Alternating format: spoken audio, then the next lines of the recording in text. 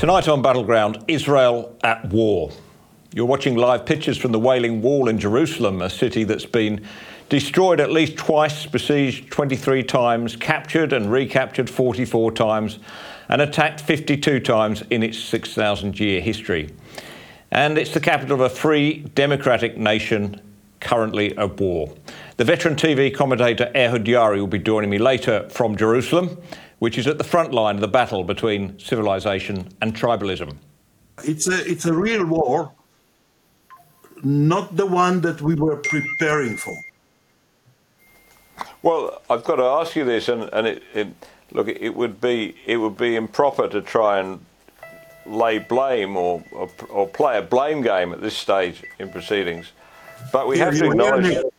You hear, Nick? This is the siren. You get alert on your phone. Yeah, and that's telling you to take cover, is it? Yes, this is not in my area, but it tells you exactly which area.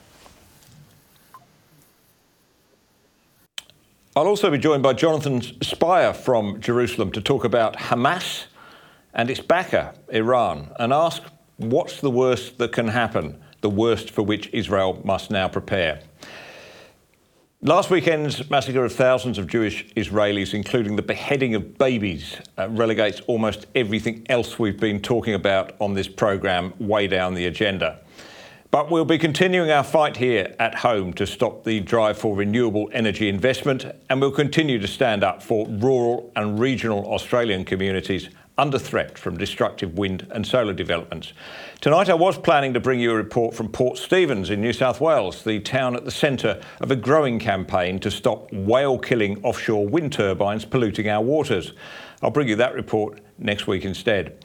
Battleground streams at 8 p.m. Australian Eastern Standard Time every Thursday, on demand on the web at adh.tv, or better still via the ADH app, which you can download free on your smartphone, smart tablet or smart TV. Well, as I speak, the state of Israel is fighting for its very existence against a brutal enemy that wants to wipe the country from the map and destroy and annihilate its people. Israel's neighbours Hamas in the south, Hezbollah to the north and the rogue state of Iran aren't seeking a peaceful compromise. They're not, as they claim to be, resisting an invader. They're bent on the total destruction of Israel. This week we got a chilling glimpse of what that looks like after the incursion of wave after wave of Hamas terrorists into southern Israel. As many as 40 babies and young children were horrifically slaughtered in the Kfar Aza kibbutz, many of them beheaded. The terrorists deliberately targeted the most vulnerable, pregnant women, the elderly and children. Reporter Mael Benolil from the TV channel I-24 reported what she saw in Kfar Aza. She said, "We're talking about burned houses with entire families killed inside. Women and children whose heads have been cut off. It's the apocalypse." What happened there is only a small part of the brutality that occurred across southern Israel. Hundreds dead, scores of women raped, hostages, including children taken into Gaza to be held as human shields. Rebecca Weiser, writing in The Spectator this week, described it for what it was, a modern-day pogrom. A pogrom was the name given to organised massacres of Jews in the 19th century in Russia. Rebecca cites a description from the New York Times in 1903. Quote, "The mob was led by priests and the general cry, 'Kill the Jews,' was taken up all over the city. The Jews were taken wholly unaware and were slaughtered like sheep. The dead number 120 and the injured about 500. The scenes of horror attending this massacre are beyond description. Babies were literally torn to pieces by the frenzied, bloodthirsty mob. The local police made no attempt to check the reign of terror. At sunset, the streets were piled with corpses and wounded. Those who could make their escape fled in terror, and the city is now practically deserted of Jews." Rebecca writes, "This week's attacks in the Israeli villages and kibbutzim of the Negev desert was a 21st century pogrom." Rebecca Weiser, I should say, is my wife. No one can plead ignorance of what happened. The atrocities were filmed on mobile phones, shared on social media and broadcast around the world. which makes it all the more strange that the demonstrations in Sydney in support of the terrorists were allowed to occur, let alone that people were prepared to protest in favour of Hamas. Anyone could see that these monsters were no heroes, no freedom fighters resisting an occupation, no champions of rights and liberty. They were monsters stirred by bloodlust, devoid of any emotion that we might remotely describe as human, slaughterers of the innocent, and most staggering of all, so proud of what they'd done that they posted the gruesome evidence for everybody to see on social media. Every Australian, indeed every civilised human being, should deplore the actions of Hamas and stand in solidarity with Israel and the Jews. Yet some apparently don't, which shows the powerful resistance of ideology to facts. There are none so blind as those who will not see. This may not have been the war Israel was expecting, but the smarter analysts in the Middle East have been warning for some years about the grave threats posed by Iran through their Palestinian proxies. This week's attacks happened on the 50th anniversary of the Yom Kippur War, a conflict that began when Israel came under attack from a coalition of Arab states led by Egypt and Syria. Jonathon Spire is a British-born Middle East analyst who's now an Israeli citizen. Last month, in a piece anticipating the anniversary of Yom Kippur, he wrote that the project to trap and suffocate Israel did not end with Israel's victory 50 years ago. He wrote, "Just like a spider's web, this is intended to render the target helpless, unable to move, stripped of its strength, before the final injection of poison finishes the job." Jonathon called it slow, infinitely patient erosion, and then at the appropriate moment, sudden violence. It is serious, it is proceeding, and its goals and the depth and breadth of both its ambitions and its methods of organisation require more serious attention. Jonathon Spire joins me now from Jerusalem. Your piece was somewhat prescient, of course, although you probably wished it hadn't have been. Yeah, well, that's right, Nick. I mean, first of all, I should be clear, since not making false claims, I certainly no more than anybody else anticipated the timing of this, nor, frankly, necessarily the direction of it. In other words, many of us were looking to the stronger proxies of Iran as the likely or more likely precipitators or perpetrators rather of an attack of this magnitude. That's to say, specifically the Hezbollah organization to the north. But yeah, I mean, broadly speaking, I have for, I guess, about the last decade and a half, I and some others here in Israel have been trying hard to look very closely at the Iranian method of use of establishment of contact with, and then building up of proxy political / military organizations as really a key tool of Iranian national regional strategy, in which the surrounding and then destruction of Israel is a central and indeed stated goal. And in some ways, I think I've even been quite critical of some of the kind of mainstream policy making here in Israel, because of its focus on other aspects of that project, no less important, but to the detriment of some important details. I say Israel, to put it bluntly, has tended to focus more or less exclusively on the Iranian nuclear program, which of course is absolutely cardinal in its danger and in its importance.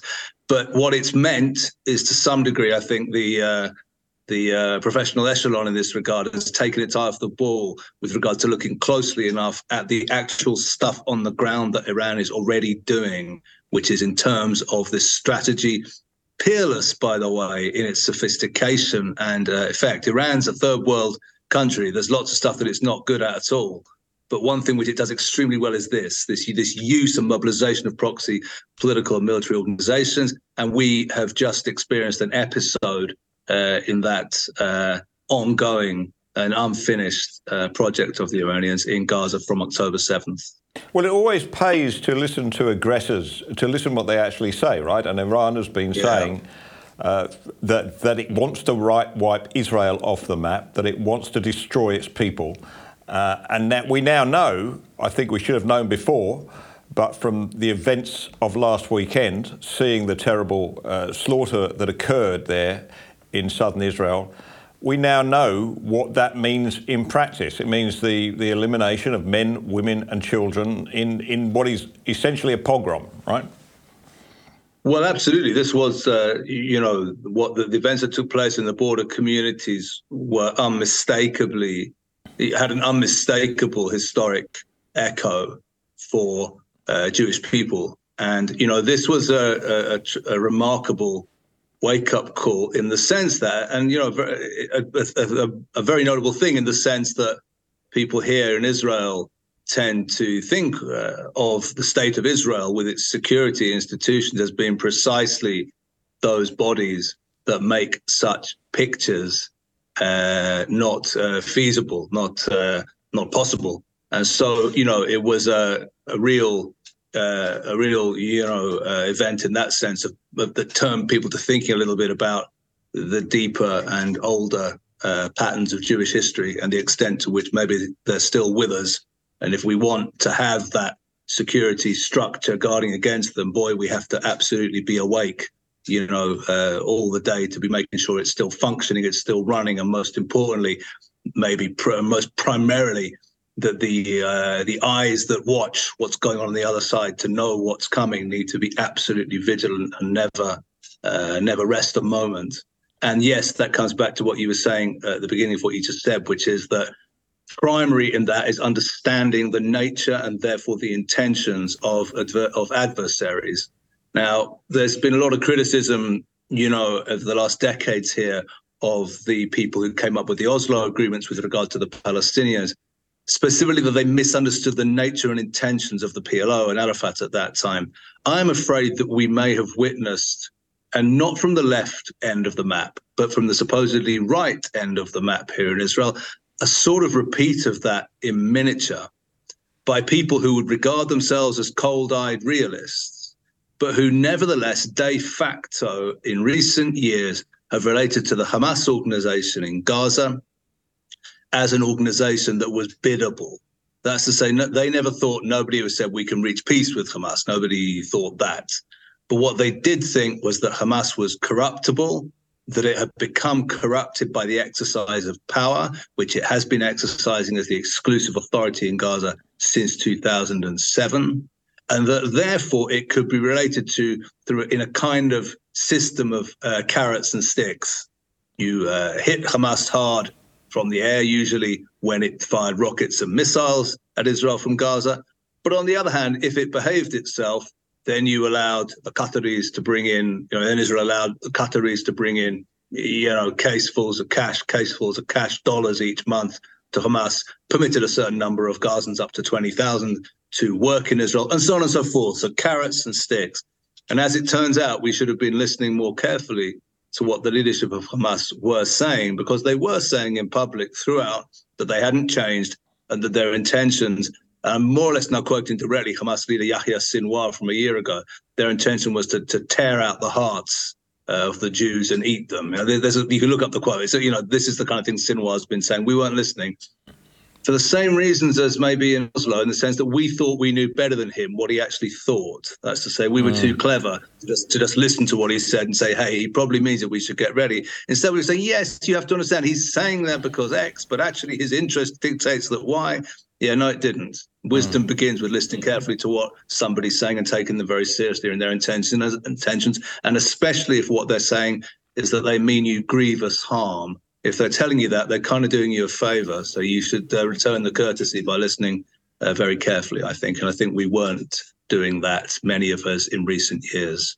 Yeah, because when I was last in Israel, I think 6 years ago, there was a very strong narrative. I mean, it's obvious, it's been obvious for decades probably, that Israel is not going to find a partner for peace in the Palestinians, and certainly not in Hamas or Hezbollah. But we put forward the reason. We thought it was because Hamas had a corrupt, comfortable elite leadership that was growing rich and comfortable on foreign money, providing it kept its state in a state of unrest. That it didn't want to settle this dispute, and it was a tragedy for the Palestinians because they would never get peace because these people just wanted to keep it. But you're right. It's a lot more than that. This is not just a kleptocracy. These are people driven by a vicious ideology based on thousands of years of historical grievance. Yes, that's right. And, this was visible, this was being said, this was being written. We weren't taking it sufficiently seriously. And I think that goes for all of us. And I don't exclude myself from this, as I said at the beginning, in the sense that even those of us who do take that very seriously and who've made understanding that and organizing against it the center of much of our work now going back many years, didn't necessarily think of Hamas specifically as among the most potent representatives of this. As many people thought, well, yeah, absolutely right. That is the situation.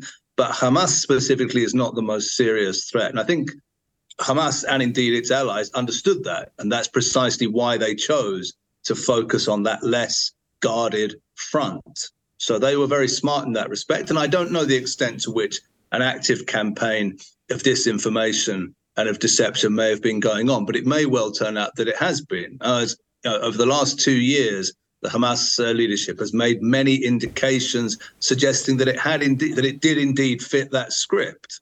It was negotiating about a return of the Qatari money and about work permits right up to about a week before this attack took place. That's to say, when it was absolutely an advanced stage of planning.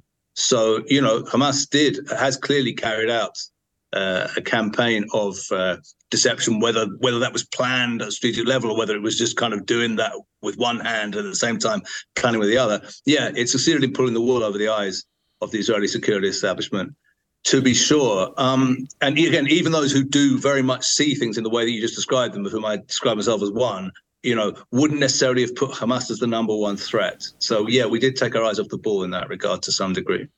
And, many of us have been surprised. We are in admiration of the Israelis' ability to be prickly enough to keep their country safe, to protect their borders, to build what was, I think, a very sophisticated security fence and associated border protection around the Gaza Strip. But something went badly wrong last week. Oh, yeah. Well, there's no doubt that this was a failure of the system on a number of levels. I mean, we've been talking until now about the strategic intelligence level. That's to say, understanding the enemy's, understanding and interpreting correctly the enemy's intentions. And that's correct. I think that, like you said at the beginning, I count myself among the people who generally got that right. There were others who got it wrong, but I don't in any way claim prescience in that regard. That didn't mean that I knew what was going to start happening at 6:30 in the morning on Saturday, October the 7th. And the systems that are meant to allow you to know that aren't, of course, on the level of strategic intelligence. They're on the level of operational intelligence and tactical intelligence. That's to say, the actual physical mechanisms that are there in place that are meant to show you that bulldozers are moving towards the border fence, or that paragliders are, flying overhead on their way to slaughter young people at a concert. Now, these systems failed also because Hamas managed quite smartly, actually, in terms of the tactical events on the day, to knock out specific parts of those systems in such a way that the surveillance mechanisms along the border that are supposed to be able to show the IDF exactly what's happening all the way along that borderline were out of action, which meant for the first hour or two of the events, Israeli planners simply weren't able to see exactly what was happening everywhere, and they had to improvise. They had to use, knowledge on the ground or whatever to say, okay, well, this village is suffering such and such, and we should go there and send forces here and send forces there. So this, this was a fault on the day as well. It also appears to be the case, although we don't know yet, information is only just starting to seep out, that some kind of indications that something was going to happen were transferred to the government of Israel by Egypt, by Egyptian intelligence, up to, we're hearing now, 3 days in advance, and that this information was not correctly understood and then not acted upon. So, there's been failures here on the tactical level, on the operational understanding level, and on the strategic level that we discussed at the beginning. Yeah, this was a major failure, and undoubtedly, when the fighting is done in Gaza, there will be a very, very major reckoning here in Israel on every level. Yeah, but it's too early for that because now we're faced with this. Absolutely. The country is at war, number one. This is not a joke. The country is at war. And in that situation, you have to look at what is the worst that could happen. Well, let me give you a suggestion and then you can amplify it. You've got a hellishly, a diabolically difficult problem down there with Gaza. You've got clearly a Hamas that is much more sophisticated than many people thought. You've got the problem of going in and into Gaza on the ground, which is always hazardous, house to house, building to building fighting. Added to that, the complication of the hostages, the human shields. But that is, in a way, it's the smallest of what could happen if Hezbollah was to get involved from the southern borders of Lebanon with its very sophisticated equipment and its long experience of fighting that kind of war. And then, Syria, of course, is wide open for the Iranians to just come walk straight through to the Golan Heights. It's a very, very difficult, challenging situation. We need to be prepared for the fact that things could get a whole lot worse. Sure, absolutely. We've been talking for a while, and I've been writing for a while about the plans on the other side for what they've been calling now for more than a year, the unification of the arenas or the unification of the fronts. This has been a slogan they've been using pretty much since the events of May 2021. And this is a very concrete meaning. And what it means is that they are linked, on every level, these organizations. They are linked back to the mothership being the Islamic Revolutionary Guards Corps of the Islamic Republic of Iran. And Iran has an array of available assets going, as you said, from Gaza Strip, but of course to the north, from Lebanon to Syria, to Iraq, all the way back to Iran itself, and then, of course, to Yemen as well. There are assets seeded all the way across the region. We've been watching the seeding of those assets for many years now. Yeah, sure. It's not clear yet if that multi-front unification of the fronts war is about to start, or if we will be limited now to an operation in Gaza. There's no way of predicting that with exact accuracy. But sure, that's going to be a very major challenge if it comes along. If that happens, then that becomes the events become of another dimension.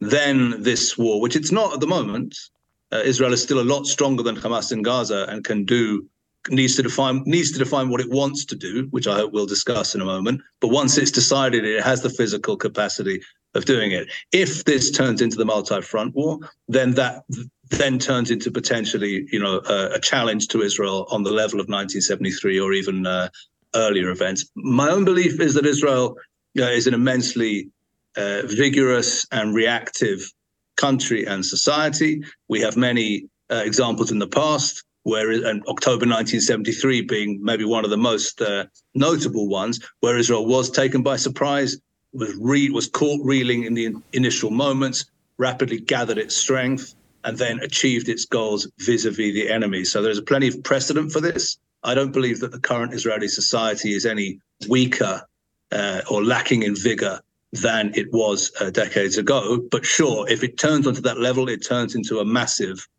strategic challenge, which will need all Israel's strength to face. So let's address the Gaza question. What do you see as Israel's options?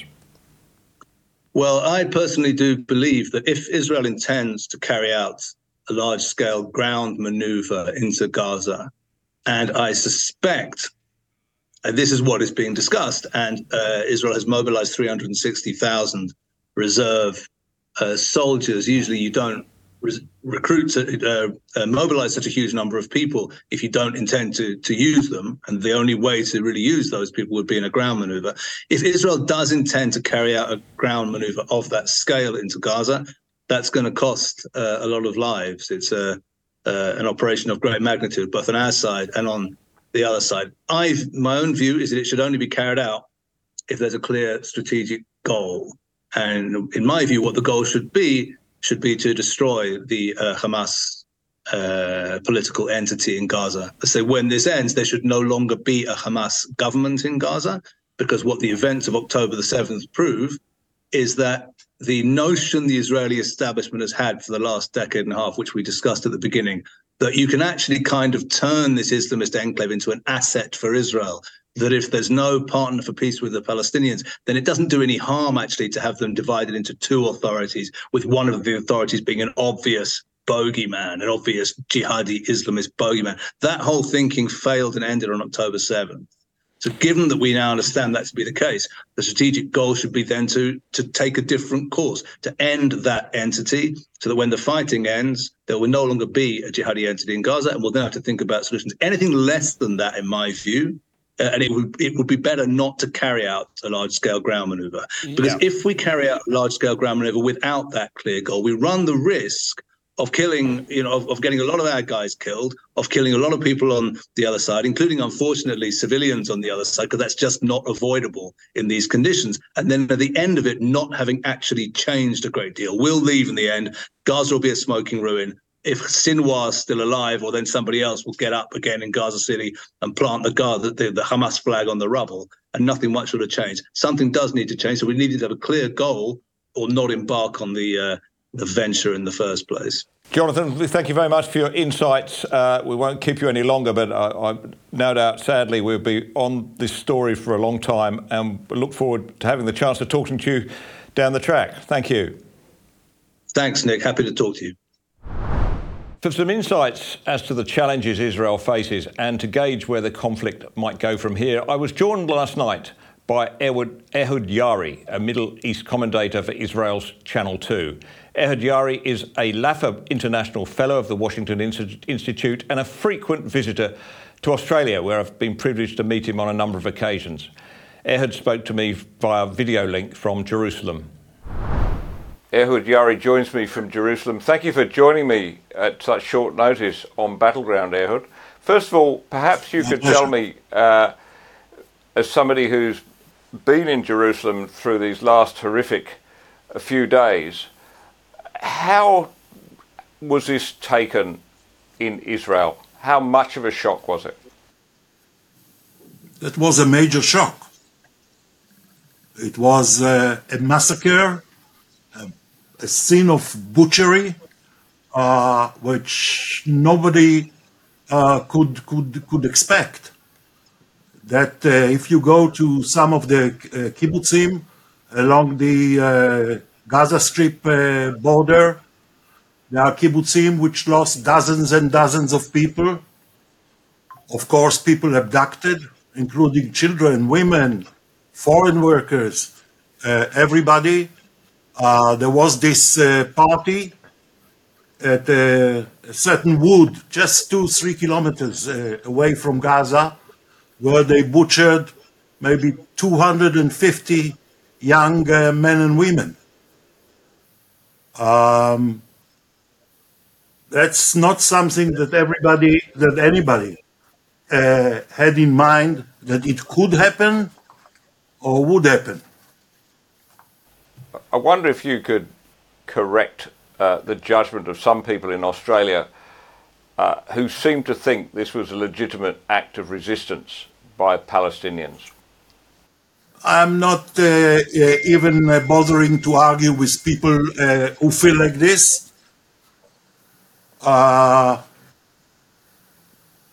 The attempt for the last 40 years, 50 years, was to reach an accommodation with the Palestinians.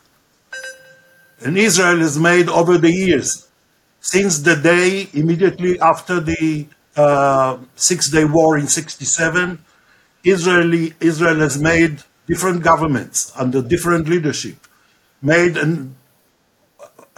maybe a dozen or more different detailed proposals for a peace agreement with the Palestinians, including accepting a Palestinian state, etc., etc. They were all turned down. All those people who think that this is legitimate in any way should remember that on one of these cases where a prime minister of Israel made a very generous offer to his Palestinian counterpart, President Abbas, He didn't get an answer. And then President Obama called Abbas to the White House and said to Mr. Abbas, well, what's your answer to the Israeli Prime Minister? And Mr. Abbas said to him, Mr. President, I will come back to you. And never did. Hamas, and we are dealing now with Hamas, not with the Palestinian Authority, Hamas was never interested in any negotiations with Israel. They are all about, very publicly, very openly, all about the destruction of the Jewish state. That's it. So we were trying over the past, let's say, 5 years to build up a sort of a working relationship with the enemy, providing a whole lot of economic benefits to the Gaza Strip, allowing money from Qatar to flow to the treasury of Hamas, allowing about 20,000 Gazans to cross every day and work in Israel, to get a salary, a decent salary, a flow of goods and trucks. We were providing electricity to Gaza until now. We were providing water. We were providing fuel under the wrong assumption, as it turns out, that if you improve the situation in the Gaza Strip, Hamas will prove restrained. Total mistake. Yeah, you did this under the expectation you were dealing with the Palestinian Authority, but as you wrote as recently as July, Hamas, which is essentially a terrorist organisation, is essentially taken control over the Gaza Strip and usurped the Palestinian Authority.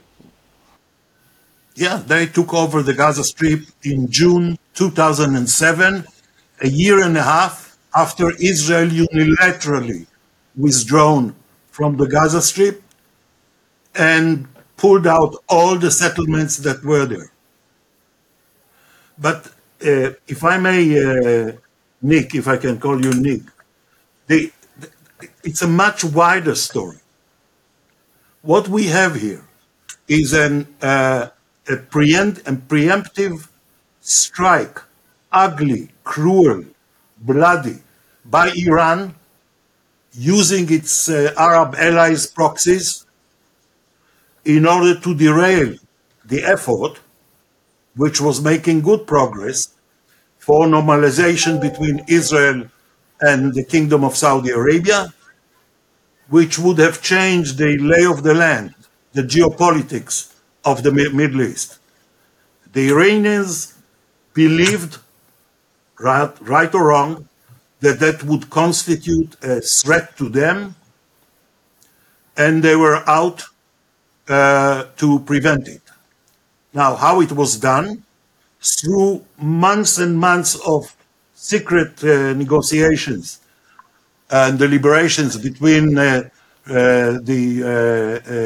Revolutionary Guard leaders, generals, Hamas leaders, and Hezbollah in Lebanon, and what to do. And the outcome, I'm making it short, was Hamas will attack, adopting a war plan that was originally Hezbollah's, but never implemented by Hezbollah, against a guarantee from Iran and Sheikh Nasrallah that if the Israeli army will invade Gaza in force in order to uproot Hamas from the area, then there will be intervention on other fronts.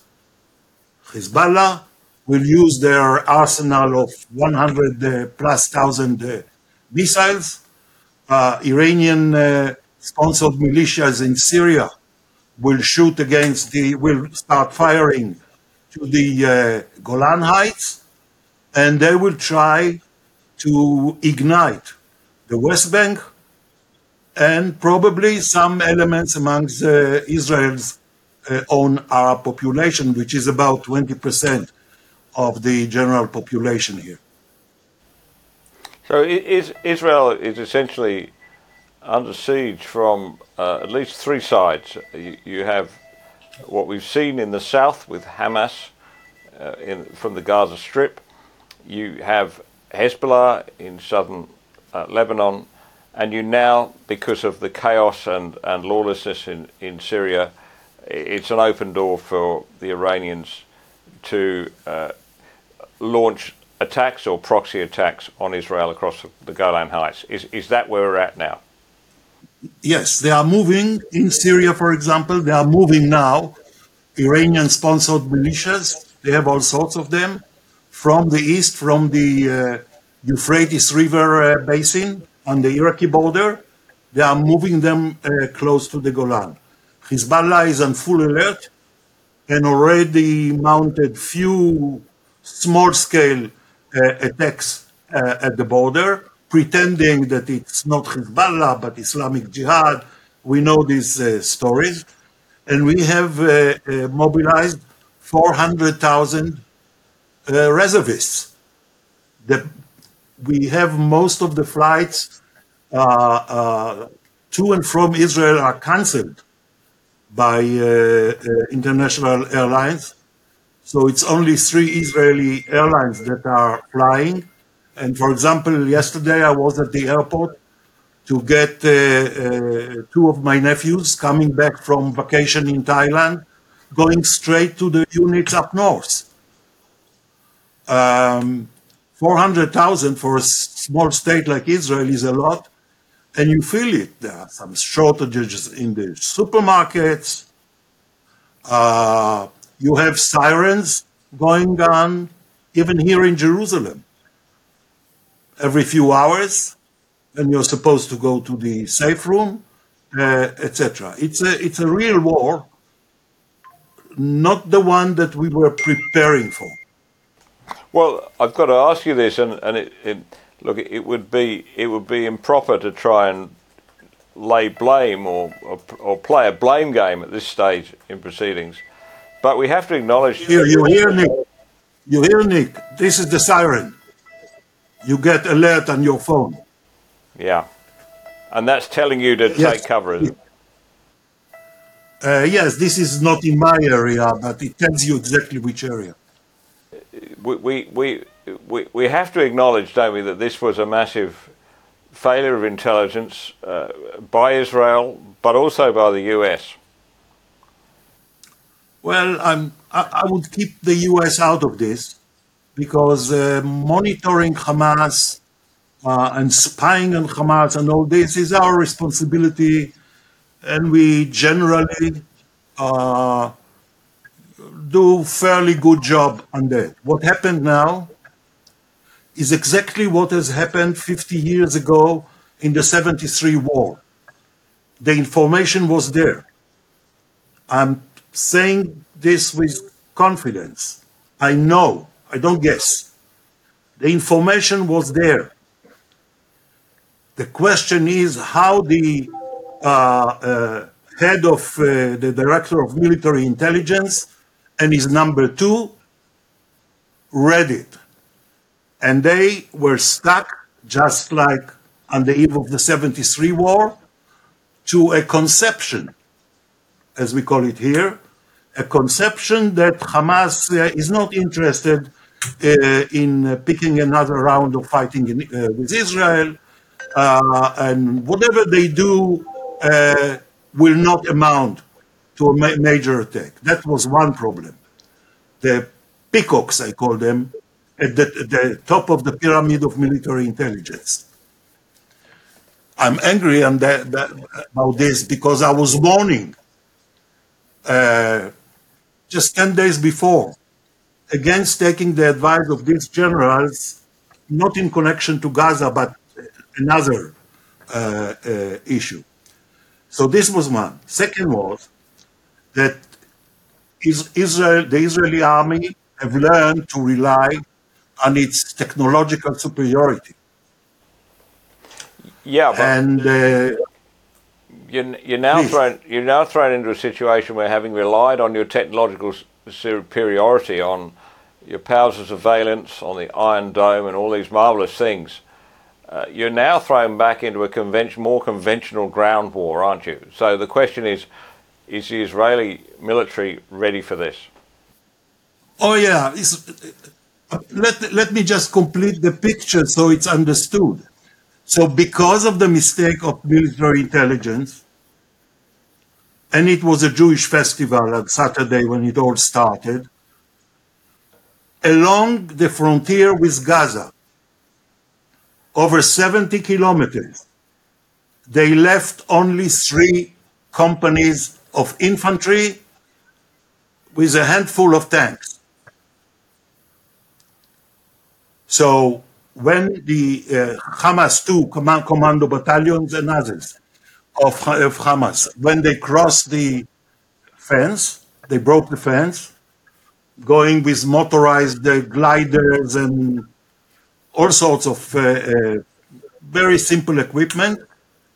There were not enough forces underline to block them. And because the kibbutzim and the Israeli villages are so close to the border fence, the Hamas terrorists were able to enter the kibbutzim immediately and started this unbelievable massacre. Just going from house to house, executing people, going into that party in the wood and just shooting people around. At one moment, just maybe 15 minutes after they broke, they went straight to where Israeli guard soldiers sit monitoring the cameras and the sensors on the fence. And they butchered all of them. That was the scene. But it's not because the Israeli army cannot handle this kind of fighting. It was because the Israeli army was not there, really. Yeah, well, this has woken the rest of the world up, or should have done, to the threat Israel faces. When you say that there is an existential threat to the state of Israel, we now see what that looks like. Yes, it's and they're taking pride in it. And you have in many Arab states expressions, even by governments, of support in what Hamas was doing. For example, this wonderful Princedom of Qatar, all out supporting Hamas. And I have seen, and I speak Arabic, I have seen very few comments in Arab media sort of trying to disassociate themselves from what Hamas was doing. Well, okay. Well, let's project this forward. So what? First of all, what now for the hopes of a normalisation of relations with Saudi Arabia? Well, I think it's delayed now. It depends on how we come out of this. At this moment, it's not the right moment for the Crown Prince MBS to make such a move when Israel is engaged in fighting with fellow Arabs, whatever he feels about them. I think that the next move would be, but not immediately. We need to build the force, agree on the plan, and then go into Gaza. We cannot tolerate Hamas anymore. That would be a major operation. 4, 5 divisions, plus the whole Air Force. And you have to decide how to do it. Are you going to cut the Gaza Strip into 3, 4 pieces and then operate? Are you going straight into the center of Gaza City? There are major issues, and this is why Mr. Netanyahu had to give in to public pressure, and we will have probably in a few hours an emergency cabinet with the leaders of the opposition, a small what we call kitchen cabinet that will run the show. But these are diabolical choices that need to be made, right? I mean, on the front page of today's Australian, there are numerous pictures, heartbreaking pictures of people who have lost their lives, or children, women, men, or have been kidnapped. Now, a robust military response in Gaza will inevitably lessen the chances of those hostages surviving. They are threatening to execute live, on air, hostages in case the Israeli Air Force continues its bombings in Gaza, which are targeted. But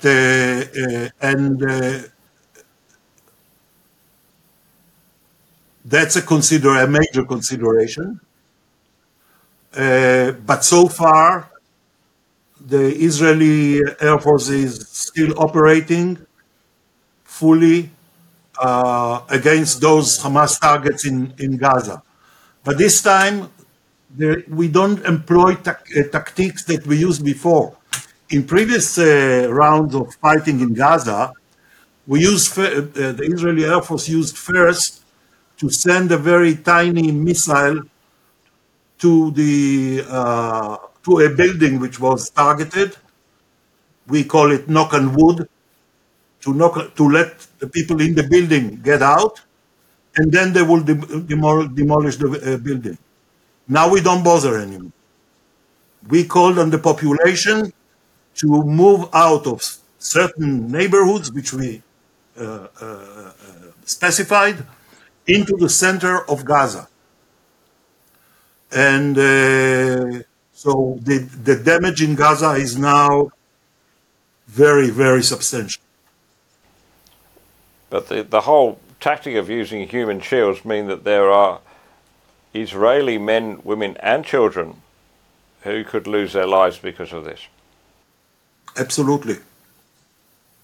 I don't know how I'm happy I'm not in this kitchen cabinet that is being formed, because they have some tough decisions to make.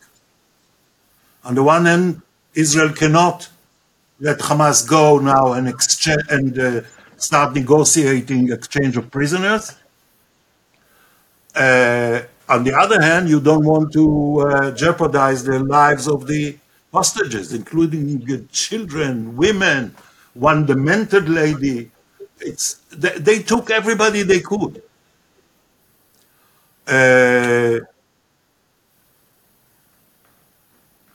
We offered, through those noble Qatari diplomats, we offered to release women terrorist prisoners, Palestinians, from Israeli jails in return for the release of the women and children that were kidnapped by Hamas.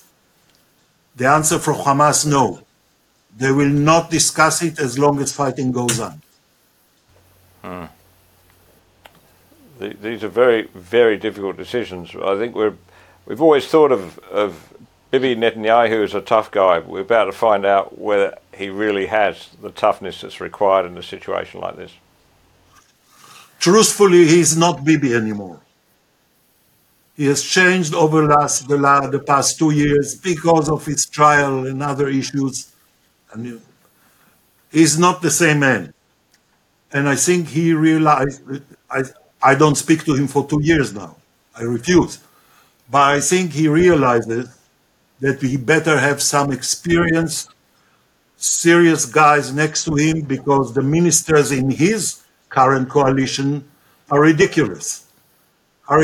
So now in the kitchen cabinet, you will have at least 2 ex-chiefs of staff with a lot of experience, with good knowledge of the Gaza Strip, and he will be able to share the responsibility with people that a larger section of the public respects. Ehud, I appreciate you no doubt been necessarily focused on your own backyard on domestic issues within Israel right now, but so far as you've been able to gauge, what do you think of the international response in general to this? Has it been strong enough? I think the international response in terms of the West, including Australia so far, I'm never sure, was positive and sympathetic, and what is important, also the reactions in Asia, India, Japan, etc. The Chinese, of course, is half tea, half coffee, as we say. But I don't know how long this sympathy will last. You know, they had over the past few days, they had the Sydney Opera, I saw in blue and white. They had the Eiffel Tower and the White House and the Brandenburg Gate, all in blue and white.